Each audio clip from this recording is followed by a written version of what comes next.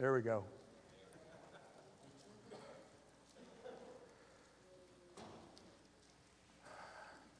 That's a blessing, isn't it? Love that song. Christ is ours forevermore. I'm going to invite you to take your Bibles, open them up to 1 Corinthians chapter 14. That's going to be our text this morning.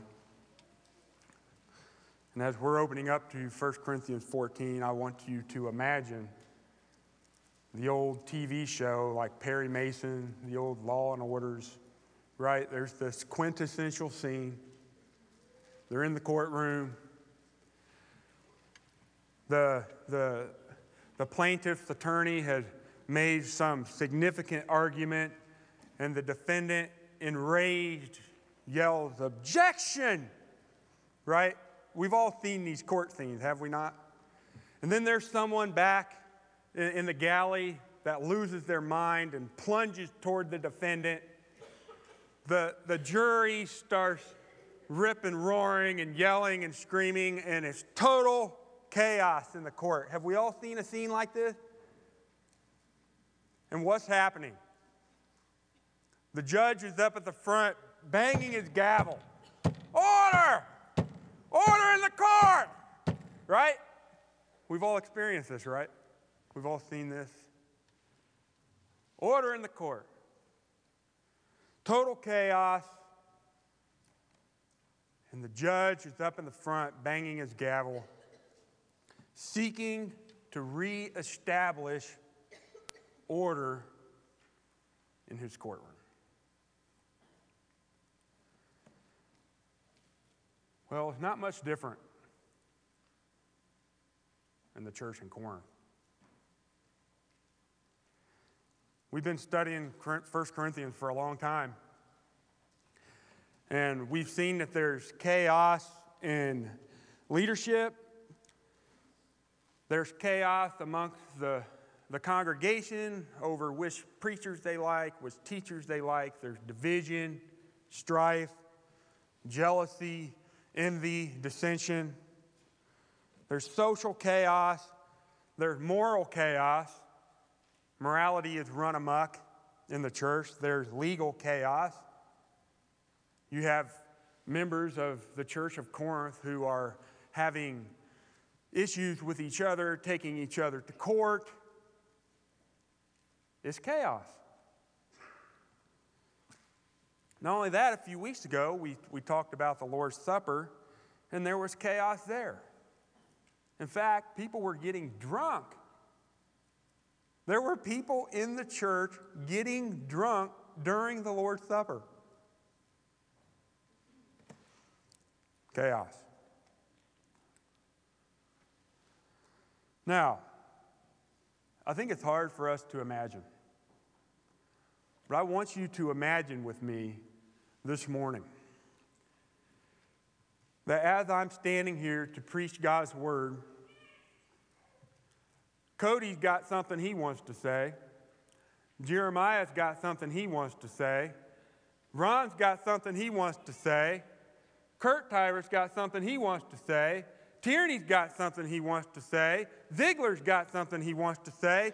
Shingleton right there, he's got something he wants to say. All at the same time. Can you imagine? And not only that, there's like 15 people in here who, for some reason, want to speak in tongues at the same time.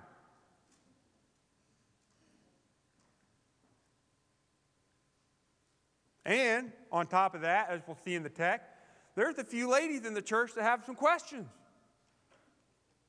And they're going to ask questions at the same time, too. Can you imagine what that church service would be like? And don't forget, while all those guys are trying to preach at the same time, and those 15 people are speaking in tongues at the same time, and those ladies have questions at the same time, the praise band's up here singing a couple songs.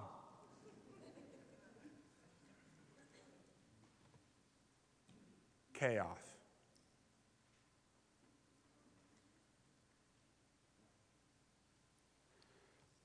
And what Paul is doing in this text that we're reading this morning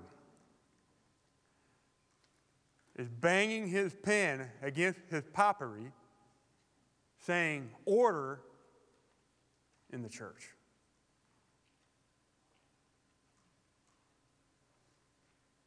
Order in the church.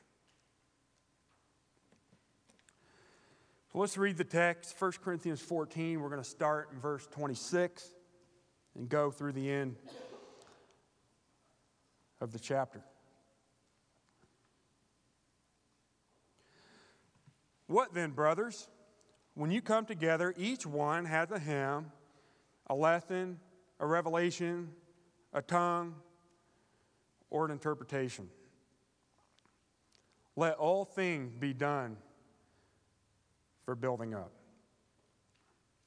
If any speak in a tongue, let there be only two, or at most three, and each in turn, and let someone interpret.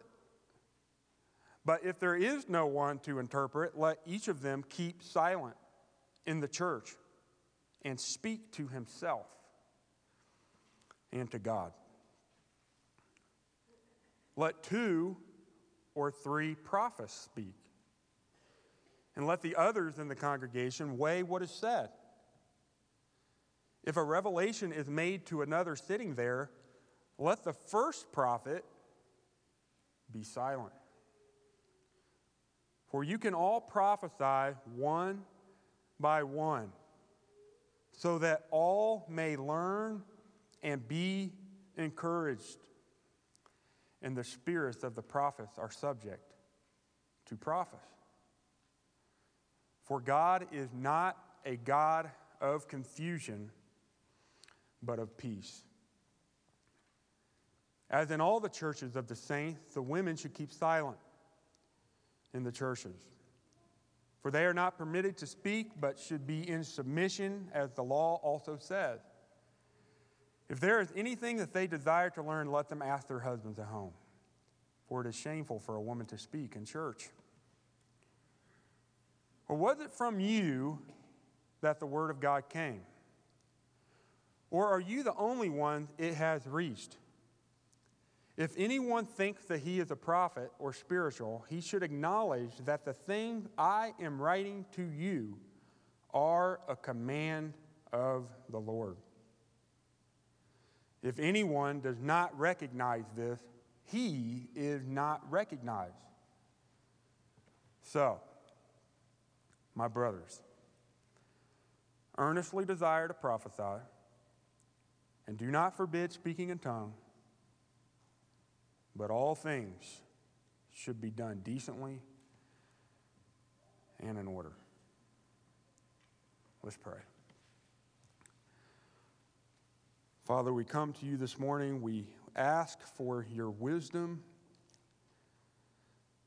and your grace to hear and believe your word as given through the Apostle Paul. Help us to see clearly the message that Paul had for this church, and give us grace as a church here at Gray Road to obey this message for your glory and for the sake of your kingdom. In Jesus' name, amen. All right, so let's just dig into the text. Paul is giving specific instructions on order in the church. And it is important for us to understand as believers that this order being exercised in the church is an outworking of the love of God. If you look at 1 Corinthians 13, where Paul gives us the chapter on love in the midst of his explanation of spiritual gifts, this is what he says. Think about this in the context of the local church. Love is patient. Love is kind. Love does not envy or boast. It is not arrogant or rude. It does not insist on its own way. It is not irritable or resentful. It does not rejoice at wrongdoing, but rejoices in truth. Love bears all things, believes all things, hopes all things, and endures all things. And really what Paul is doing here in this text is showing us what does it look like for Christians, men and women of faith, the people of God, to love each other in the community of believers as we gather together. And that's what Paul's doing. So what I want to do is look first at verse 27. He addresses tongues. It is obvious in the chapters that we've read up to this point that the exercising of the gift of tongues has been a major source of contention in the church of Corinth. There's no order. It's chaotic. People are just doing what they want to do, when they want to do, how they want to do. And guess what? Paul's saying that is not loving. You are not loving your brothers and sisters. Instead, what needs to happen is this. If anyone speak in a tongue. That means that it doesn't mean every time you get together, Corinth, that someone needs to speak in tongue. If any speak in tongue, here it is, let there be only 2 or at most 3. What would this mean for the church at Corinth? It would mean that there might be other people in the congregation who at that point in history were receiving the gift of tongues that would need to sit in the pew and be quiet.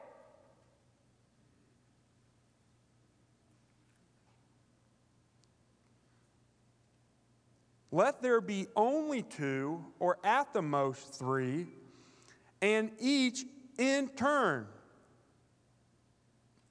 And let someone interpret. And if there is no one to interpret, let each of them keep silent. Paul's already made the argument in previous verses why it is not beneficial to the congregation for someone to stand up, start speaking in tongue with no one to interpret what that person is saying. If there's no one to interpret, all people be quiet. Keep silent.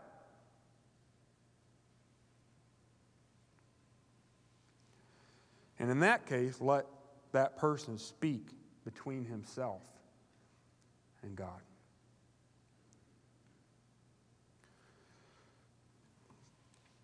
Now, how does that line up with some of the stuff that we're seeing on TV these days?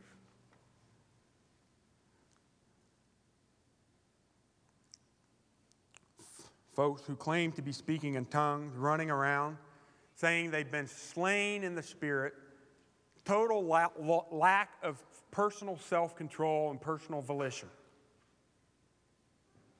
Multiple people carrying on at the same time. Noise and distraction and chaos is what it is.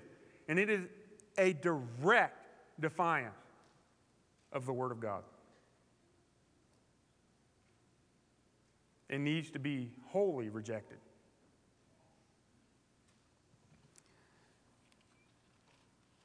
Let's move on. Order in prophecy.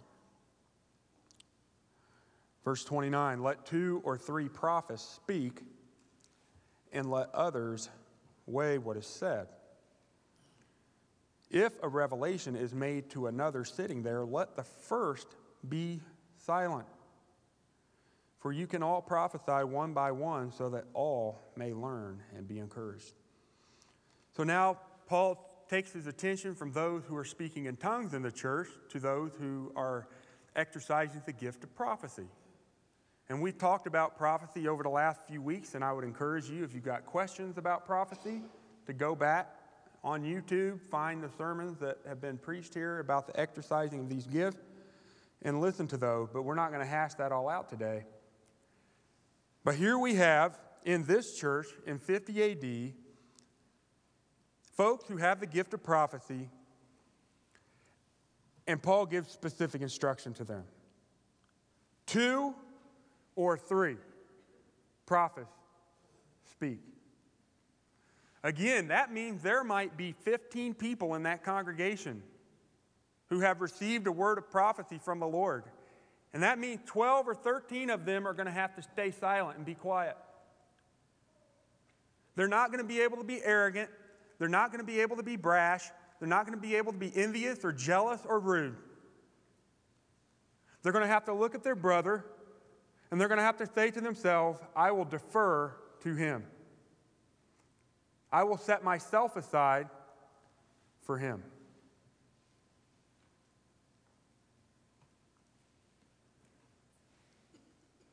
Here's what's important for us to understand. The chaos in Corinth, the chaos in the worship service, the chaos in those who are prophesying and those who are speaking in tongues and those who are insisting on certain songs that be sang, all of that chaos is driven by personal, selfish ambition and lack of love for everyone else in that congregation.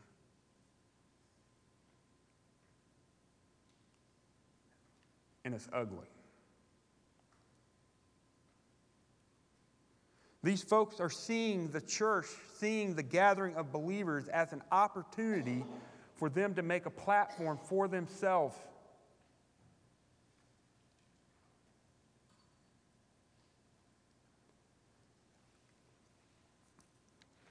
And it's wrong.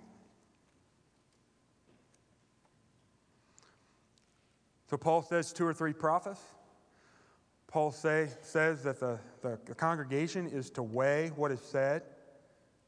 You know, as we sit here and whoever comes up here to preach the Word of God, your responsibility as a person of God, as a Christian, as a follower of Christ, is to weigh what is said from this pulpit. Is what is said from this pulpit in line with the truth of God? If it is, I receive it. If it's not, I reject it. And I think it's very important to mention that some of us who may be at home watching preachers on television, to make sure you're exercising this gift in that arena as well. That you're weighing what is said every time the Word of God is open. Every time someone is declaring the Word and saying, this is the Word of the Lord, the Christian has the responsibility to weigh it, to test it. John warns of this. He says, do not believe every spirit, but test the spirits to see whether they are from God. Why? Because many false prophets, many false teachers have gone out into the world. So in prophecy, Paul says 2 or 3 prophets, that's it. Paul says the congregation needs to weigh what is said. Paul says in verse 30 that it needs to be one at a time if revelation is made to another sitting there. So there's a prophet speaking, and right next to him another person receives revelation from God. Paul tells the person that is speaking, sit down, be quiet.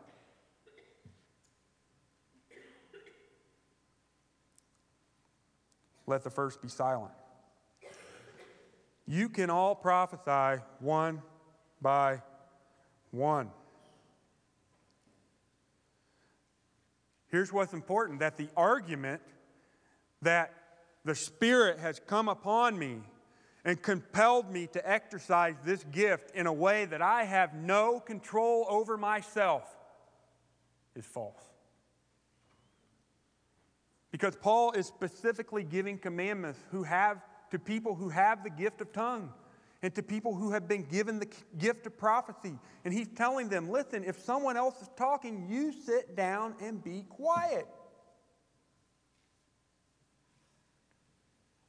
He says how this happens because the spirit of the prophets are subject to the prophets. The spirit of the prophets are subject to the prophets. Thomas Schreiner says this way, that Paul argues that the spirits of the prophets, that is, the spiritual gifts of the prophet, are subject to the prophet. Or, as the NIV puts it, they are subject to the control of the prophet.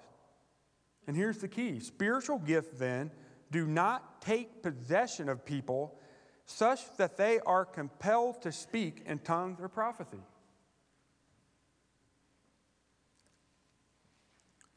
So those who are exercising spiritual gifts still have volitional control of themselves. And it's important that we use that control for the benefit of the congregation. All right, let's move on. Verse 33 through 35. Paul says this, as in all the churches of the saints, the women should keep silent in the churches, for they are not permitted to speak, but should be in submission, as the law also says. If there is anything they desire to learn, let them ask their husbands at home, for it is shameful for a woman to speak in church. This is the third time in this text that the words keep silent is used. It's used in verse 28, where the folks who have the gift of tongues are told to keep silent if they don't have an interpreter. It's used in verse 30, where it's told to the prophets to keep silent if someone else is speaking. And this is the third instance in the text. The text says that the women are not permitted to speak and that the women should keep silent. And there's interpretive difficulty in this text because of a text like 1 Corinthians 11, where Paul is speaking to the women. In verse 5, it says, but every wife who prays or prophesies with her head uncovered dishonors her head. And what we see in that verse is that there are some instances and some cases within the gathering of churches where women are allowed to speak, to say things. That this is not, Paul's not contradicting himself and saying that ladies can in no way, in any time, in any way, in any form of church gathering say anything. And as we discussed this week, we know that Paul's not contradicting himself. And I think it's better to understand the text as saying a type of speaking. And the issue, if you look at the text, the issue is this. The woman should be in submission as the law says. That ladies should have a spirit of submission first to their husband, and second, to the elders of their congregation.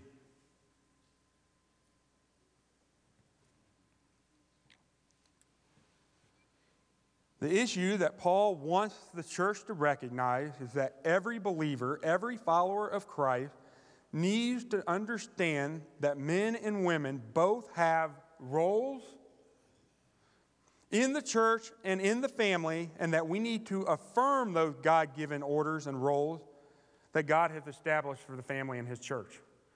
I mean, this is really the same principle that we go back to when we were talking about the head coverings in 1 Corinthians chapter 11.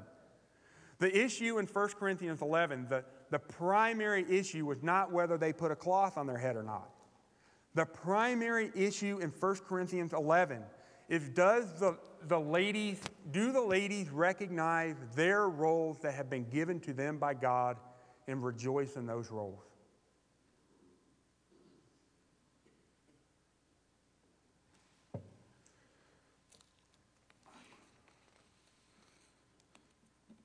Notice this is a universal truth that Paul's applying because he says, as in all the churches. This isn't something that's just tied to the church at Corinth. And he roots this argument in the end of verse 34 where he says, as the law also says. He roots this argument in the law, the Torah. I think we can see clarification on this verse by reading 1 Timothy chapter 2, and I'm going to do that, where Paul says, let a woman learn quietly with all submissiveness. I do not permit a woman to teach or to exercise authority over a man. Rather, she is to remain quiet. For Adam was formed first, then Eve. And Adam was not deceived, but the woman was deceived and became a transgressor. So much is at stake when it comes to this issue. And I recognize, just saying these things, I recognize that this is difficult in our culture, in our day, to hear these things come from the Word of God. It is so contrary to the way our culture perceives things and has ordered things.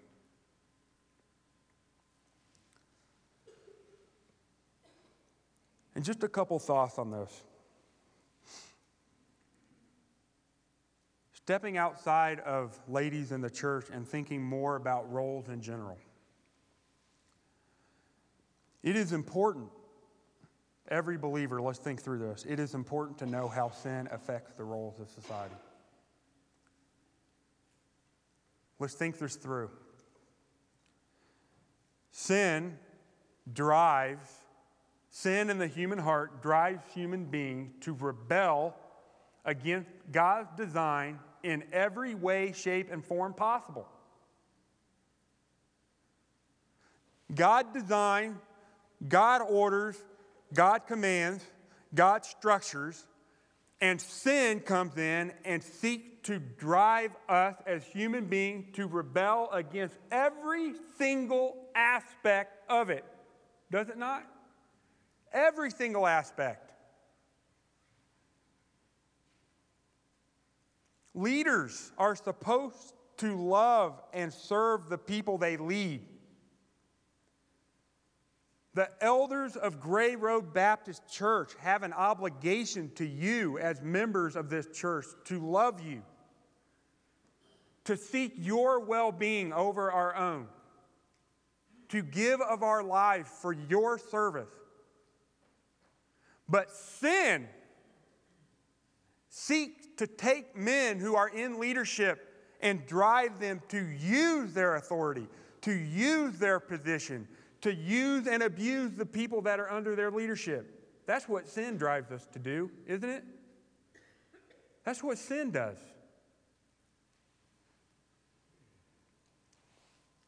Citizens are to submit to their governments. Congregations are to submit to their elders. Wives are to submit to their husbands. Children are to submit to their parents. And sin seeks to destroy all of God's design and order in society. Sin disdains all authority and desires self-rule. Right?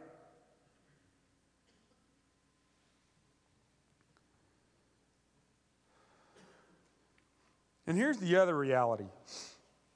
The sinful hearts of human beings want the quote-unquote power and authority and prestige and position that comes with whatever leadership position we may be thinking about, but does not want the responsibility.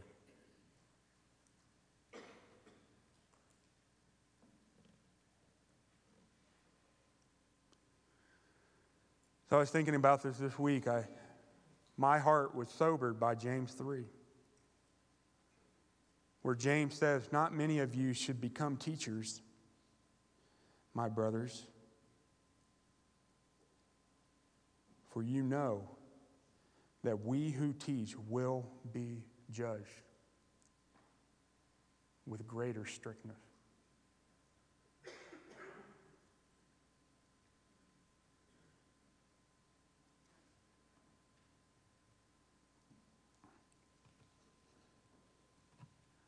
Sober. And at the end of the day, when the elders of Gray Road Baptist Church and those who help lead and the deacons of Gray Road Baptist Church stand before God, we will be held to account before God for the manner in which we led this congregation.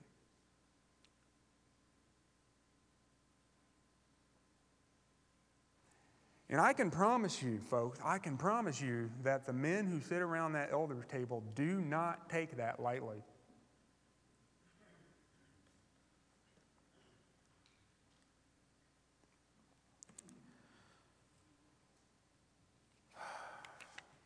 Here's the reality.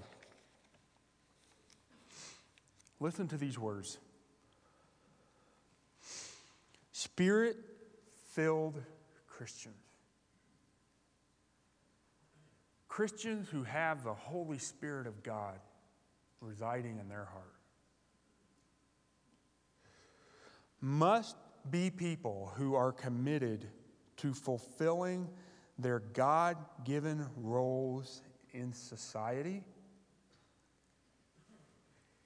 in their families, and in the church with joy and love to the glory of God. That's a mouthful, and I'm going to say it again. Spirit-filled Christian must be people who are committed to fulfilling their God-given roles in society, in their families, and in the church with joy and love to the glory of God.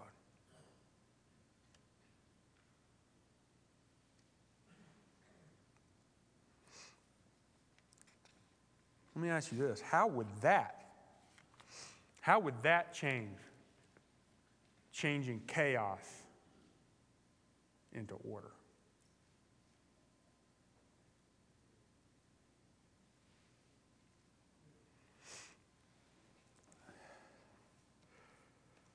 I'm losing my place on my notes here.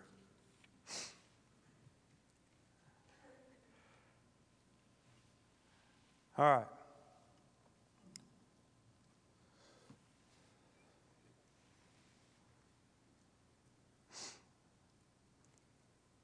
Paul says this, if there is anything that the women desire to learn, let them ask their husbands at home.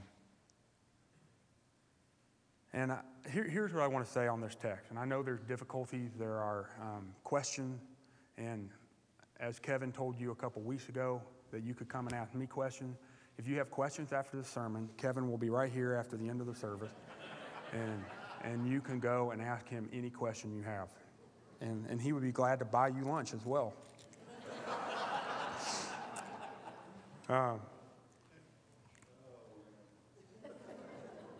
Sorry, man, I had to do it. But remember, what is happening here? Paul is seeking to restore order in the church. And we don't know everything that was going on in Corinth, but we can definitely take away from this text that there were some ladies in that congregation at that time, in that place, saying things at the wrong time, asking questions in the wrong way, in the wrong place, causing distractions and causing chaos in the church. And here's what Paul's saying. Stop it. And here, we aren't against questions here. We encourage folks in our congregations, if they have a question, to come on up to the front after the service and let's talk. But there has to be order in the church. That's the point. There has to be order in the church. Finally, let's look at order and authority. Paul says this in verse 36. Or, Corinthians, was it from you that the word of God came? Or are you the only ones it has reached? If anyone thinks that he is a prophet or spiritual, he should acknowledge that the things I am writing to you are a command of the Lord. It's clear in reading these verses that the folks in Corinth, there were some people in that congregation that did not like what he had to say. They did not like at all what he had to say. And so Paul challenges them. Where did the word of God come from? Who brought to you the word of God? And if anyone thinks that he is a prophet in the church, a leader in the church, or thinks that they are spiritual, they will acknowledge that the things I am writing to you are a command from the Lord. If anyone does not recognize this, he is not recognized. Paul is saying if there are people in the church who are not recognizing the authority of the apostles, they should not be recognized.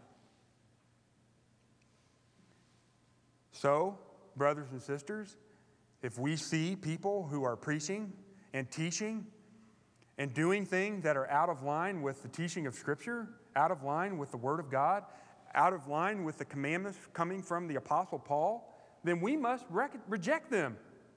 We must reject them. Order and authority.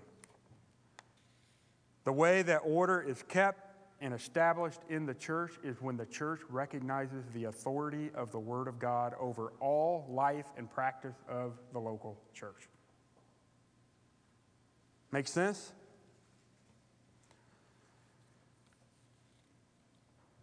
All right. So here's Paul's summary. Paul's summary is in verse 39. So my brothers earnestly desire to prophesy.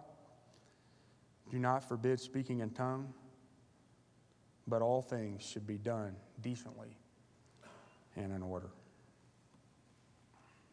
And that's the point. And why do we do this?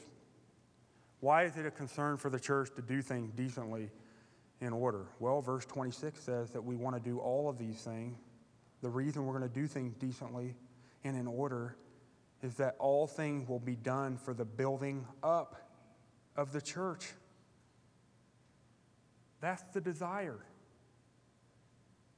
That the church would be built up. And verse 31 says, so that all may be encouraged. And this is why order matters. Now, what I want you to do for a second is I want you to listen. It's quiet in here. There's order in this room. And why is there order in this room? And why is it quiet in here?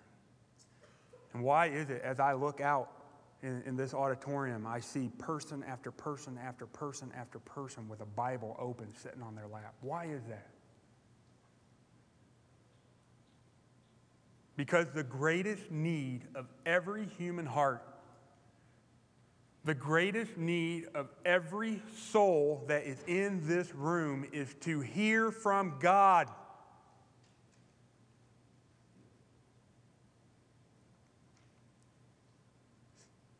To hear His Word. To hear and to know and to understand and to believe His truth. And we know that there are people in this room this morning who are not Christians, who need to hear the message of Scripture, don't they? They must hear the message of the Bible. We need to know, our souls need to know that we are creatures created by the Almighty, Sovereign, Holy God of this universe. We need to know that we belong to Him as His creatures, and He has rightful rule over our lives.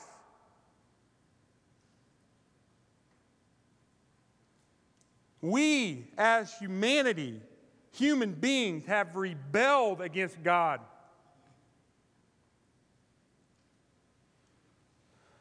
Our father Adam fell into sin in the garden, as Toby read this morning, and we, every single last one of us, have been sinners sinning ever since.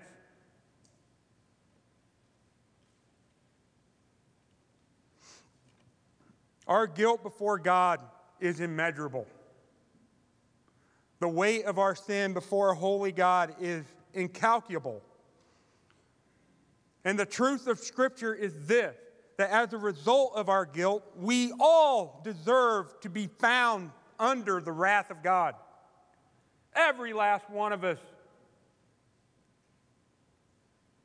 deserve to live out the eternity of our existence under His judgment because of our sin against Him.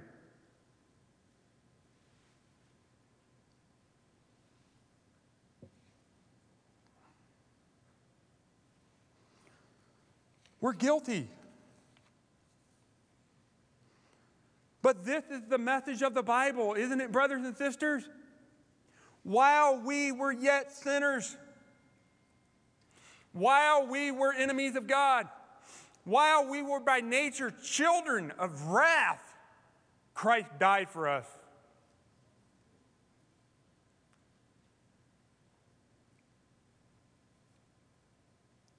The innocent was crushed for the guilty. The pure was defiled for the vile. The righteous for the unrighteous. Why are we quiet in church? Why is there order in the church? Because we need to hear that. Every human being needs to hear that. Why? Why did God crush His holy Son? For our sake. For our sake, God made Christ to be sin who knew no sin, so that in Him we might become the righteousness of God. This is the great exchange of Scripture. The Holy Son of God was crushed for our sin that we might receive His righteousness. Do you believe that?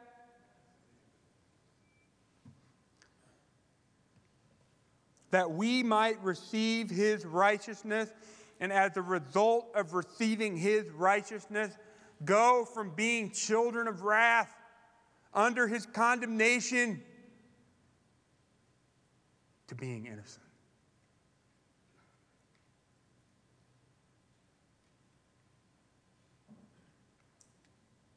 No longer guilty.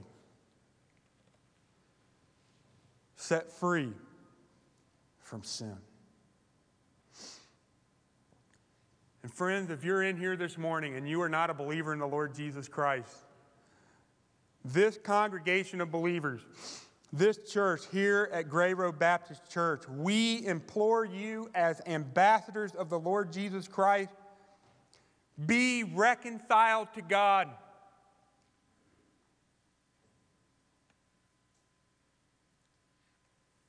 Repent of your sin.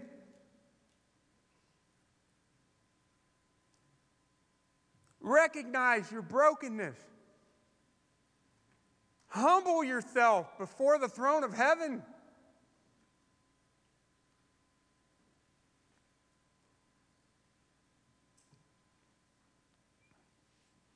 Call upon the name of the Lord,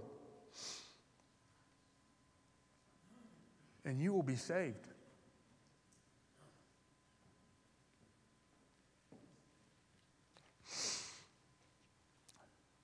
We are all going to stand face to face before God. Every person in this room. It is appointed unto a man to die in judgment. And every one of us is going to stand before the throne of heaven, before the holy judge of all the earth. And there will be two options. We will either stand there with our great high priest clothed in the perfect righteousness of Jesus Christ and saved for all of eternity. Or we will go before the throne room of heaven and stand there in our sin.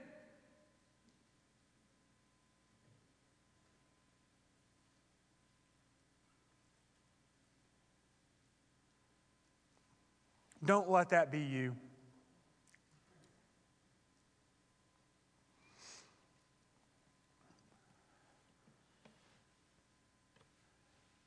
No distractions. No chaos. But order.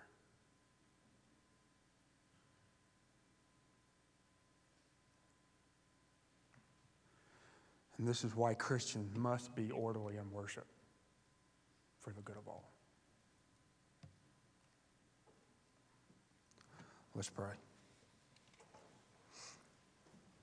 Father, we come to you this morning. We are thankful for the truth of the Bible.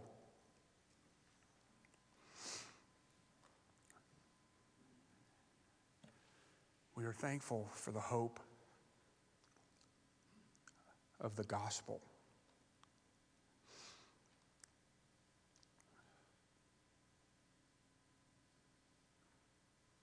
We give you praise for the work of Jesus Christ.